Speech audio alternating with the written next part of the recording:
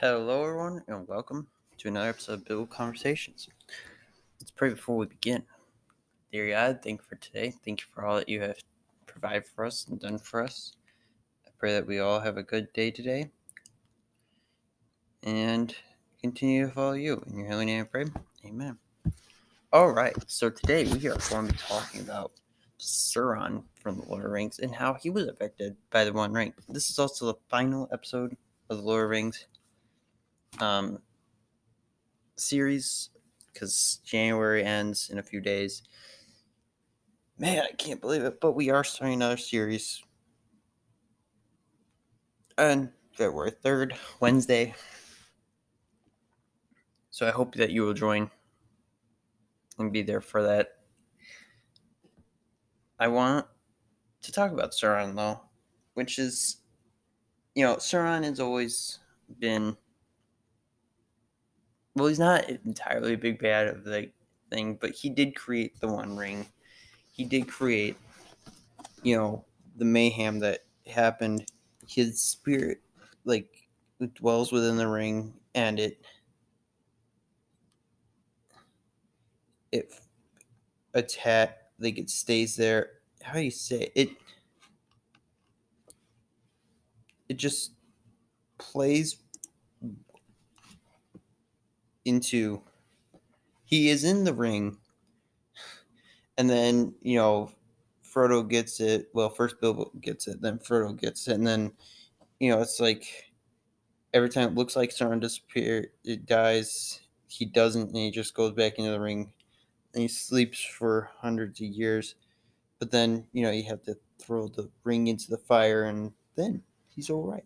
He's gone, and that's kind of what happened here. Sauron,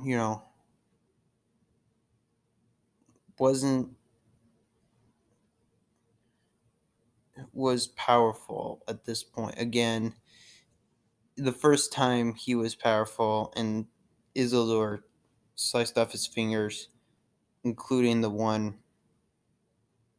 with the ring. But he didn't die. Sauron didn't die. He just whisked away for a little bit and sat by himself. And then Sauron, woke back up by the time of The Hobbit and The Lord of the Rings and started wreaking havoc on Middle-earth again. And it's a very interesting thing that happened, and that's when they were wanting to go throw the ring in the fire. That would explain how Frodo was able to see Sauron when he put it on the ring. That's how Sauron was able to see Frodo, and how the Nazgûl were able to track him that way. Because,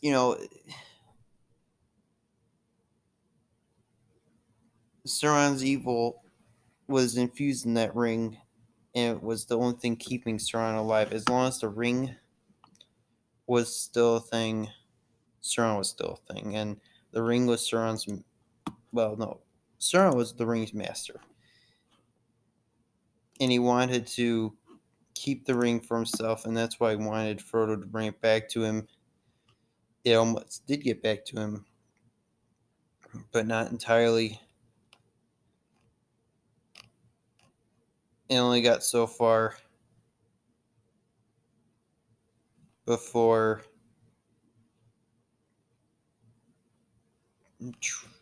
Frodo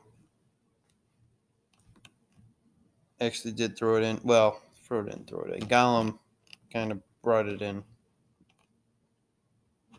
himself. And, it's just important to see that, the things that happen for a reason, and that was what happened. But I think that's all for today. We are at 5 minutes pretty much.